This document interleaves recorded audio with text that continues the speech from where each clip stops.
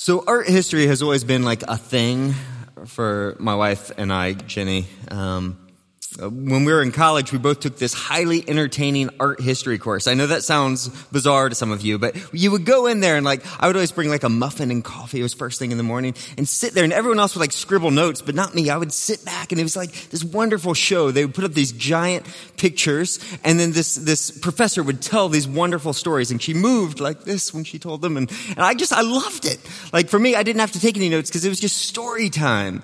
And I couldn't forget the stories. And in that, Jenny took the same course. And along the way, we both, as we fell in love with one another, fell in love with Renaissance art. Okay? So when we would go places like the Uffizi in Florence, for us, it's not just a collection of pretty pictures, though it is. Each and every picture tells a story. It's an era, it's a person, it's a time, it's a place, it's a political situation, it's a historic story, it's looking back to ancient history, all these things from Greek and Roman and ancient history and biblical stories. And then it's also reaching forward, so much of our world is now built upon what that said at the time. So it begs us to participate, to make it part of our story. And Jenny and I, we like to oblige. So I don't just see a statue of Plato. I have a talk with Plato. We don't just see Kranek's picture of Martin Luther and Margarita, his wife. Notice she's got this little wry smile in that, like she's a nun who just got married. We don't just do that. We make it our portrait. It's like our family photo, right? When I look at these marble sculpted statues, I think of myself. When I look at Da Vinci and the way he's idealized the power of the Holy Family in this triangle, I think of Jenny. And of course, the Duke and Duchess of Urbino. We like to get into that too. Though all of these, my favorite has to be when Jenny makes Michelangelo's David Easter Sunday appropriate.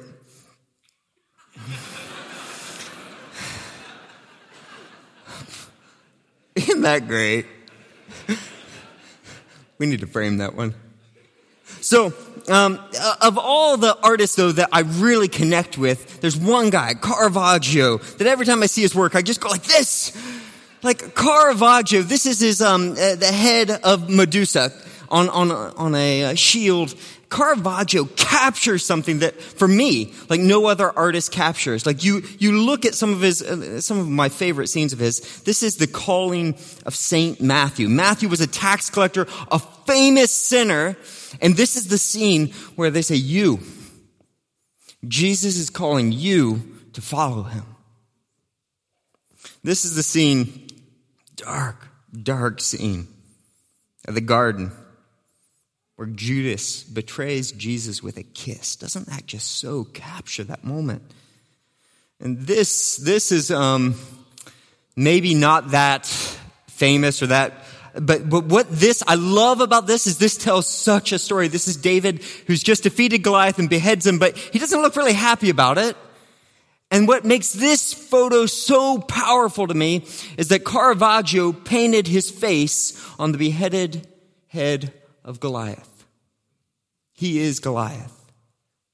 If you get to know the story behind the pictures, you find that Caravaggio was a renowned drunk, a frequenter of whorehouses, and got in so many fights that to this day, the best record of his life is not his artwork, but it is his criminal record. And suddenly you realize the reason why Caravaggio could paint like no one else is that he lived like no one else. Which brings us to my very favorite work of his. It's called The Incredulity of Thomas. It's this moment, this scene. The resurrected Lord shows up to the disciples, and Thomas says, I will not believe unless I can put my hand in his side. And so Jesus shows up, he disrobes, and see him, he thrusts it into the fold of his flesh. It's intimate and beautiful. It's haunting, it's reassuring, and arresting. There are dozens of artists who could technically do a better painting than Caravaggio of this scene, but Caravaggio could do what no other artist could do because Caravaggio knew what Thomas was going through. His paintings, like his life, was extremely dark, but you notice there is some type of light emanating from each one of these, because wherever there is Christ, wherever there is hope, there's still some light to cling to in the darkness of life. Like Caravaggio captures this because he knows what it's like to feel completely isolated. Everyone else experiences something and he doesn't experience it. He knows what it's like to be in the darkness. He knows that great nausea of the soul called doubt. He can paint this because he knows what it's like to be Thomas. Today we are going to be in the text from which this painting derives. John chapter 20, verses 24 through 31, the story of doubting Thomas. It's famous. Many of you probably know it very well.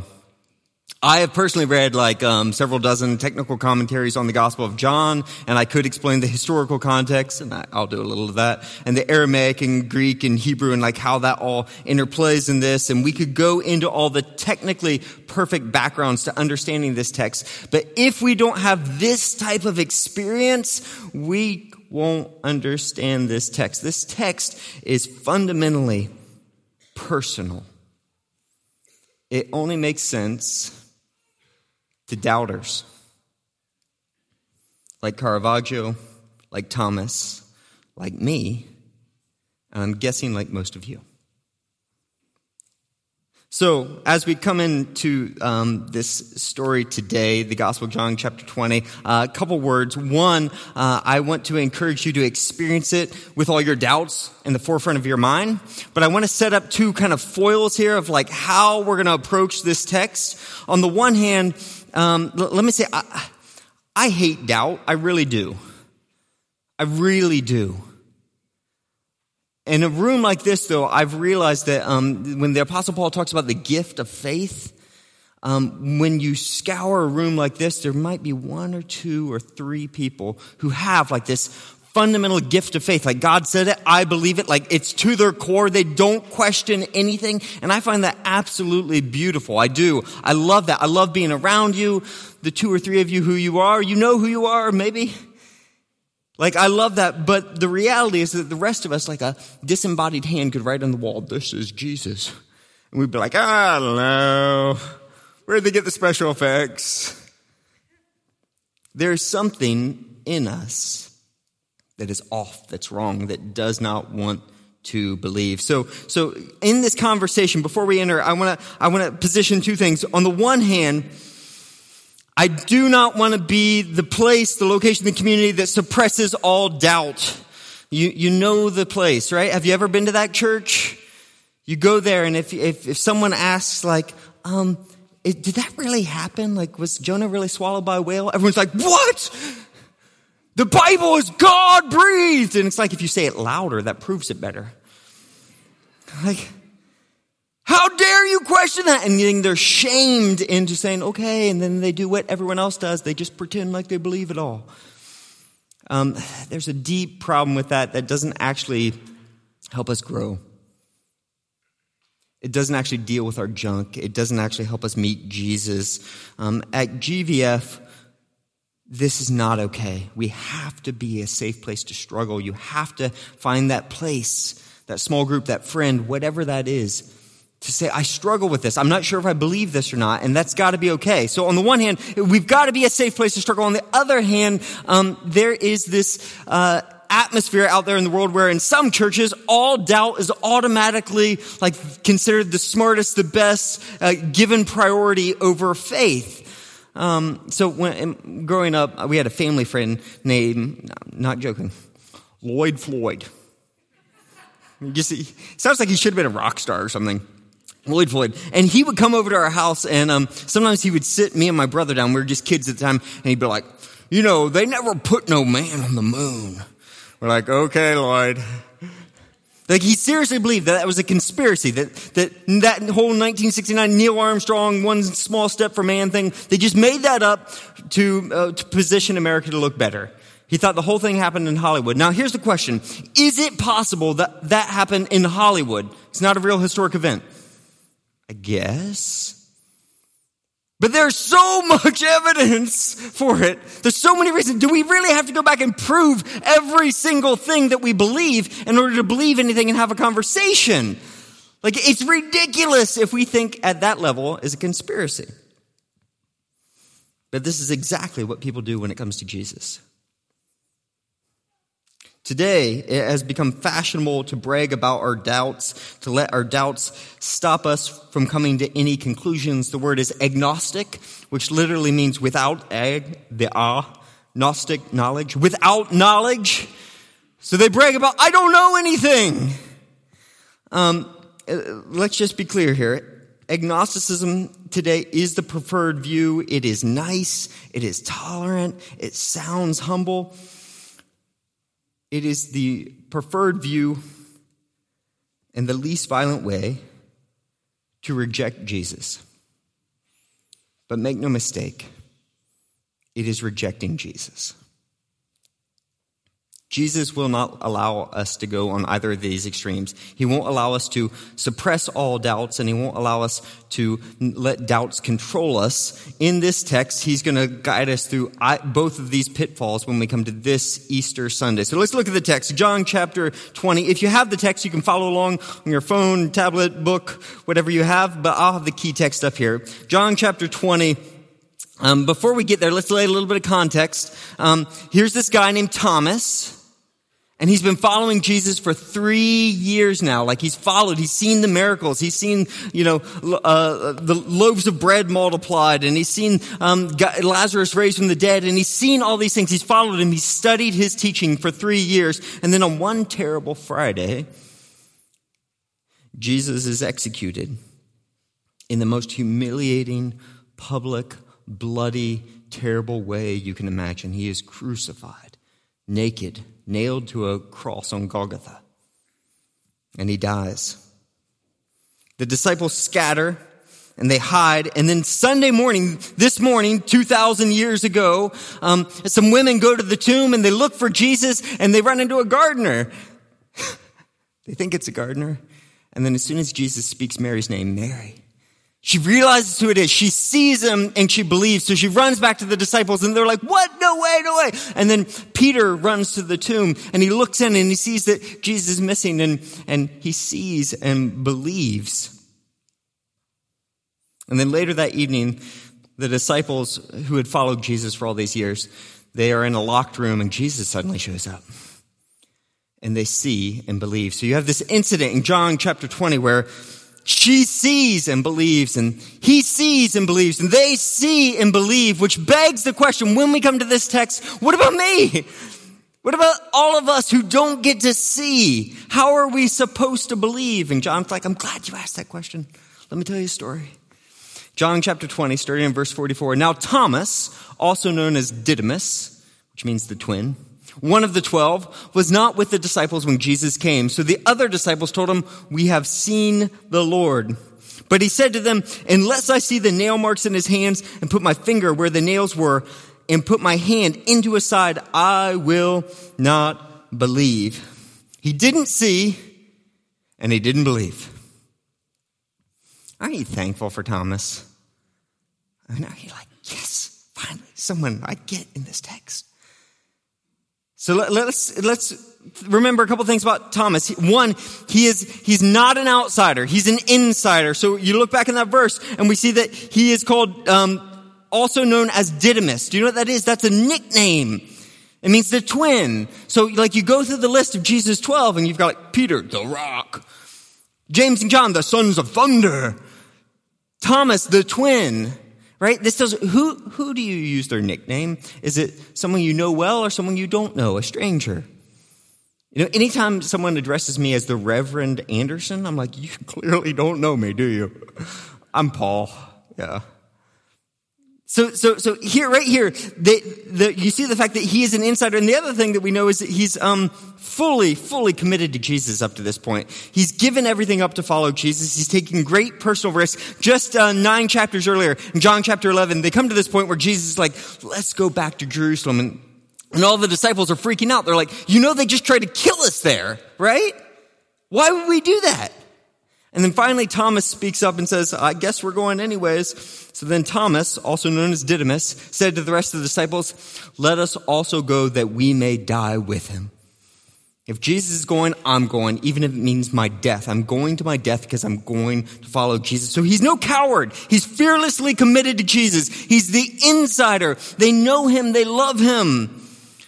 So in one weekend, we see that Thomas is there ready to die for Jesus, ready to follow him to his very death. I believe everything he does. I believe in him. And then just a couple days later, he's not sure what he believes. And I get that. So I stand up here on stage and I proclaim Jesus is enough. He is better than anything this world can offer. And then I go out there and see what the world can offer. And it's just like, I'm like, it's pretty good. Am I sure I believe this? I stand up here and say that God uses all things for the good of those who love him. He uses manure to bless us, to bear fruit in our lives, that the bad stuff, even the bad stuff, God redeems that. But then I go out there and I experience the manure of life just like you. And it's hard to believe. It sounds too good to be true. So the other disciples say to him, we've seen the Lord. But for Thomas and for many of us, this just seems too good to be true. Thomas has lost everything at this point. He's literally given up everything to follow Jesus. He has placed his entire hope in the hands of Jesus, and then Jesus' hands were nailed to a cross. So at that moment, he says, I will not believe. So I wonder, where does this kind of doubt come from? Like, does Thomas really need more evidence to believe? Do we really need more evidence to believe? Like, if I told you a dead man, like Michael Jackson, showed up and showed me some dance moves, you'd be like, that's ridiculous, right? This beleaguers the mind. This doesn't make any sense. Like, you can see the difficulty in believing something so fantastic. That's just not how things happen. But what if 11, 12, 13 of your closest friends, people you've done life with for 3 years, people you're super close, swore to you that a dead man came back to life? Would that make a difference? What if when that person was alive, they had actually said bizarre things like, I am the resurrection and the life. I am the way. Before Abraham was, I am. What if you had personally witnessed the same person like calming storms and healing the sick and giving sight to the blind and speaking to Lazarus when he was dead and Lazarus actually came out of the tomb? What if this person had predicted over and over and over again, I'm going to be betrayed, condemned, mocked, spit upon, flogged, killed, and then 3 days later, I will rise? Does Thomas really need more evidence? Do we really need more evidence to believe? So here's just the evidence swirling around in Thomas's mind at this moment. Jesus did claim to be God. He really did seem to have power over nature and over death. He predicted that he would die and rise again. And now all of his most trusted friends are saying, I've seen him, I swear to you, I've seen him. So Thomas, you see all the evidence. It's all there right before you. What do you say? And he's like, I will not believe. So I'm not saying that Jesus rising from the dead is expected. It's not like traffic on 76 or a new craft brewery opening up in Phoenixville or a young woman getting pregnant in GVF. You know, so many families have moved to Phoenixville, started at GVF, and then have babies that we now, in our staff meeting, when we refer to someone getting pregnant, we call it moving to Phoenixville. Has that couple moved to Phoenixville yet? All right. Welcome to GVF, by the way. So all these things are expected. But rising from the dead, that is not expected. So let's agree, though. If you're Thomas, at this point, you've been following Jesus for 3 years. You've seen him like walking on water, raising the dead, healing the sick. We're way beyond what's expected. So here's the question. What do you do when the only logical conclusion breaks all of your categories? What do you do when resurrection actually makes sense? It's the best logical conclusion out of all the evidence you have. So Thomas, though, he will only believe if Jesus meets his conditions. If I can put my hand in his side, if I can touch it, if I can feel it. And this is tempting, isn't it? Like, have you ever said this? I will not believe unless God can explain to me why my friend got cancer. Unless I can explain evils around me. Unless someone can tell me, how the dinosaurs fit into the Genesis account. Unless God gives me some powerful experience. Unless someone can explain why God hardened Pharaoh's heart. I will not believe until this happens. And let me say, these are good questions. These are questions we should wrestle with. These are questions I hope you're asking and working through. But when we turn these questions, real questions, into a test to see if Jesus is able to meet our standard, to see if Jesus qualifies for our beliefs, then when we demand that Jesus meets our conditions, we have the whole thing backwards. So let's just be clear. Jesus is not up in heaven being like, oh no, they asked me the dinosaur question. He's got that one figured out. Jesus never cowers before our unbelief. He's not afraid of the latest article or latest book, the latest tragedy. He never cowers before our unbelief, and Jesus never slavishly tries to meet our demands. He has no need for you or I to approve of him. He has no need to prove himself to us or any person. But listen to this. He so loves us that he graciously meets us even in our weakness and our doubts. So look at this, verse 26. A week later, his disciples were in the house again, and Thomas was with them. Though the doors were locked, Jesus came and stood among them and said, Shalom, peace be with you. And then he said to Thomas, put your finger here, see my hands, reach out your hand and put it into my side. Stop doubting and believe. Like here's the scene that Caravaggio so captures. It's breathtaking.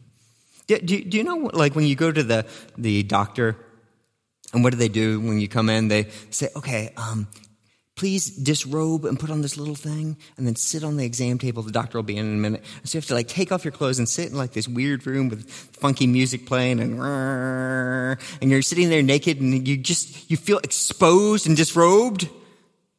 Jesus just exposed himself, which is, in that culture, in that time is humiliating. He disrobed himself out of love, out of humility. Jesus loves Thomas enough to meet him in his doubts. And don't miss this. Even though he graciously reveals himself to Thomas, even though he exposes himself and allows himself to be humbled for Thomas's sake, he still rebukes his unbelief. Even though he reveals himself to us, he still rebukes our unbelief. What's his word to Thomas? Here, I'm going to meet you in this moment. I am. But stop doubting and believe.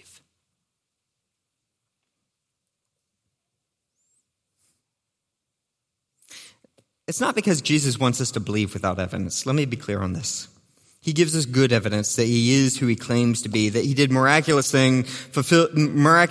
He fulfilled dozens of prophecies. He really died on the cross. He rose again. It was witnessed by hundreds of people. And then the disciples who saw it firsthand were so convinced by it that they literally went on to all suffer and die for this truth. So Jesus doesn't ask us to believe something that's without evidence or contrary to reason. But when Thomas asked to meet him on his conditions, he rebukes him because he knows that no amount of evidence will ultimately satisfy human pride. There's a point at which evidence has nothing to do with it. One more piece of evidence will not change anything. At some point, it's not that we don't believe because of the lack of evidence. It's that we don't believe because we don't want to believe. So, when I was 14, 15 years old, something like that, I struggled with lust. Shocking, I know. And, but I mean, I was in the throes of this adolescent boyhood struggle. And what made it 100 times worse, though, is I'd read this book, this Christian book that told me, it's okay, boys struggle with that, boys will be boys, don't worry about it, just you'll get through this, just do what you gotta do, right? And so I felt this deep conviction. On the one hand, there's this Christian book that told me it's okay. And then on the other hand, this deep conviction, like what I was doing was sin. And I didn't know what to do with that. And I remember I went to this one conference and it was, our youth group went to this conference. We're at this college, dormitory that we're staying in. And, I'm in there and I'm in the midst of this deep, intense internal struggle. And I'm praying to the Lord, Lord, is lust sin or not? I really want to lust. And so I did what some of you may have done. I tested God. I said, God, I really want to lust. And I right now, I want to believe that it's not sin. So God, if it is sin, then I need you to make this perfectly clear to me. I need you right now in the midst of this break. I need you to send someone to bang on the door right now. And so I said that. And about 5 seconds later, there was this huge bang. I was like, I go to the door, I open the door, and nobody's there.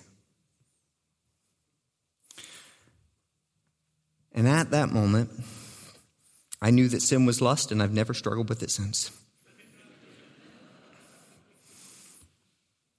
That's how the story's supposed to end. But it's not. You know what immediately happened after that? Doubt crept in. Nah, someone was like walking by with a basketball and bounced it off the door or something. Something happened. There's some logical way to explain this. God didn't bang on my door. No. God clearly answered my prayer. But here's the craziness. I made up the conditions, not God. And God, for whatever reason, met me in my stupid weakness. And I still didn't want to believe. Not because there wasn't evidence, but because I wanted to lust. I don't pretend to speak for your experience, but I wonder if you know what I'm talking about. Sometimes we don't believe because it doesn't make sense. And sometimes we don't believe because we just don't want to. So there's an author named Joshua Harris. Back in the day, he wrote a book called I Kissed Dating Goodbye. Hated it in college because all the girls read it. And we're like, no! Wanted to write a book called I Kissed My Date Goodbye. But he's got this funny little thing that he does where he talks about when people meet Jesus, when they feel like, when they try and make a decision about should I accept Jesus into my life, it's one of those decisions where they feel like they're the boss and it's an interview setting so that you sit down and you say, okay, so thanks so much for filling out the resume here. I'm checking over the details. Under formal education, it shows nothing. Is that right? Okay. And then you go through and you realize, so it says you're on call, you're okay with being on call 24/7? Yeah, okay. But then you get to the parts about, now, see, I'm looking for a savior, if I'm honest, who doesn't get in all the details. I just want someone to forgive me of my sins. Like when I mess up, I want someone to love me, hug me, tell me how special I am. But I really don't want someone getting into my finances or my sex life, okay? Is that okay? And so we make this deal with him. We're like, Jesus, I want you. I just don't want you to be in my life. I don't want you to have actual control over my life. I want you to save me and I want you to be savior of the universe and do all your magical Jesus stuff. But I don't actually want you to be Lord of my life. And we set conditions. In effect, we say, Jesus, I want you to save me. I want you to serve me. Prove yourself to me. But here's the thing. When we come to Jesus on his terms. We're not talking about someone who needs us. We are talking about the eternal Son of God.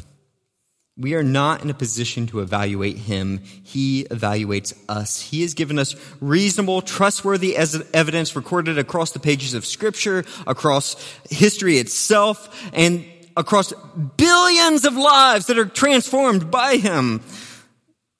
He doesn't ask us to believe something without evidence, but neither does he accept us as his judge.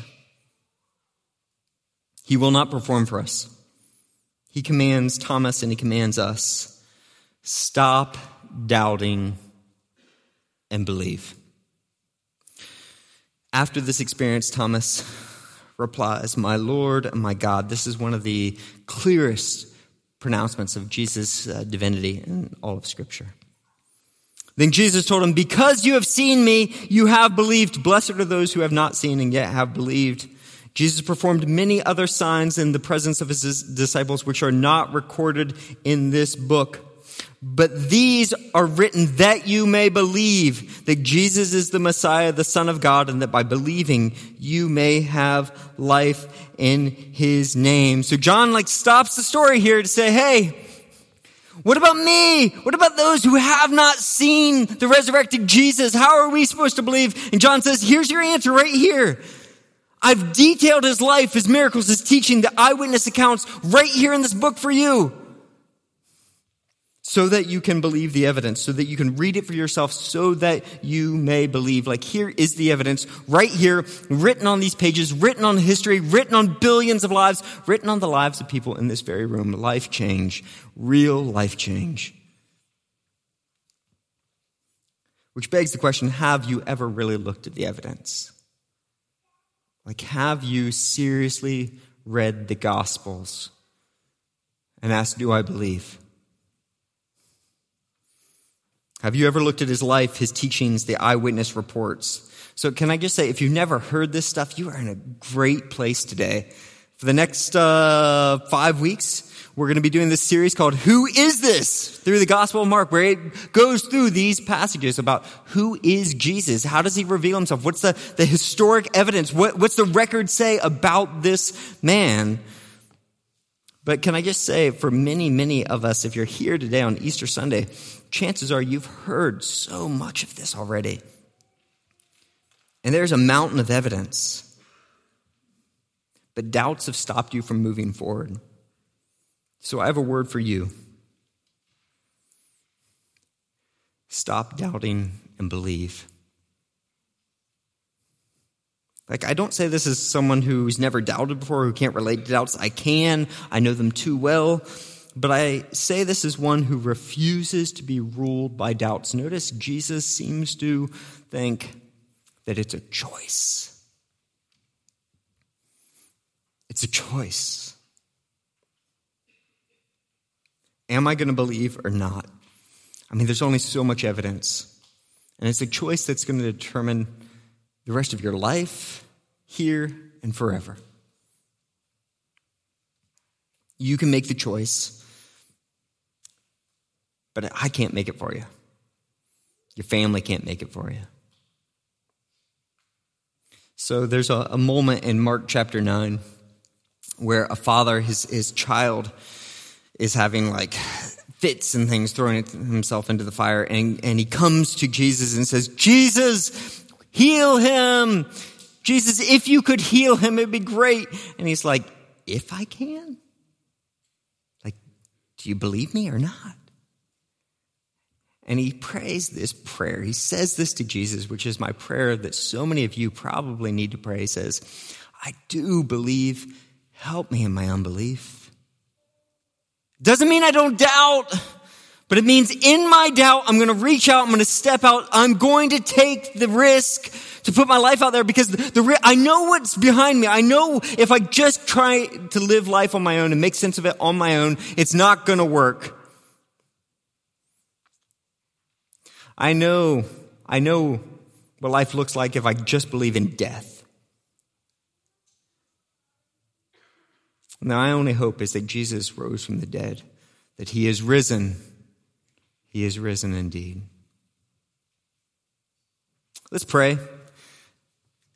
I don't know where you're at today, but I just want to give this time to you. If you've never taken that step of faith, if you're still struggling with doubts, let's pray. Father, God, we live in a world full of doubts. Or even in our acts of faith, we're like that man who says, I do believe, help me in my unbelief. God, I pray that you meet us in our weakness. I pray that those who are here right now who haven't trusted you, who haven't reached out to you, who haven't even complained to you or tested you yet, pray that today would be the day. Father, I just repeat the prayer that I've prayed many times and urge all those, Lord, who are listening, who've never prayed to you or never reached out in faith, that they would pray it with me. Jesus, I need you. I'm the sinner. I can't control life on my own. I can't make myself good enough. I can't do it on my own. Thank you for showing me what life looks like, for dying for me. Thank you, Lord, that you rise from the dead. And that if I trust you, I can know, not by sight, but by hope, by faith, that you're going to come after me too, that you're going to change me, that you're going to change this world. So I trust you with this now, and I pray this in Jesus' name. Amen.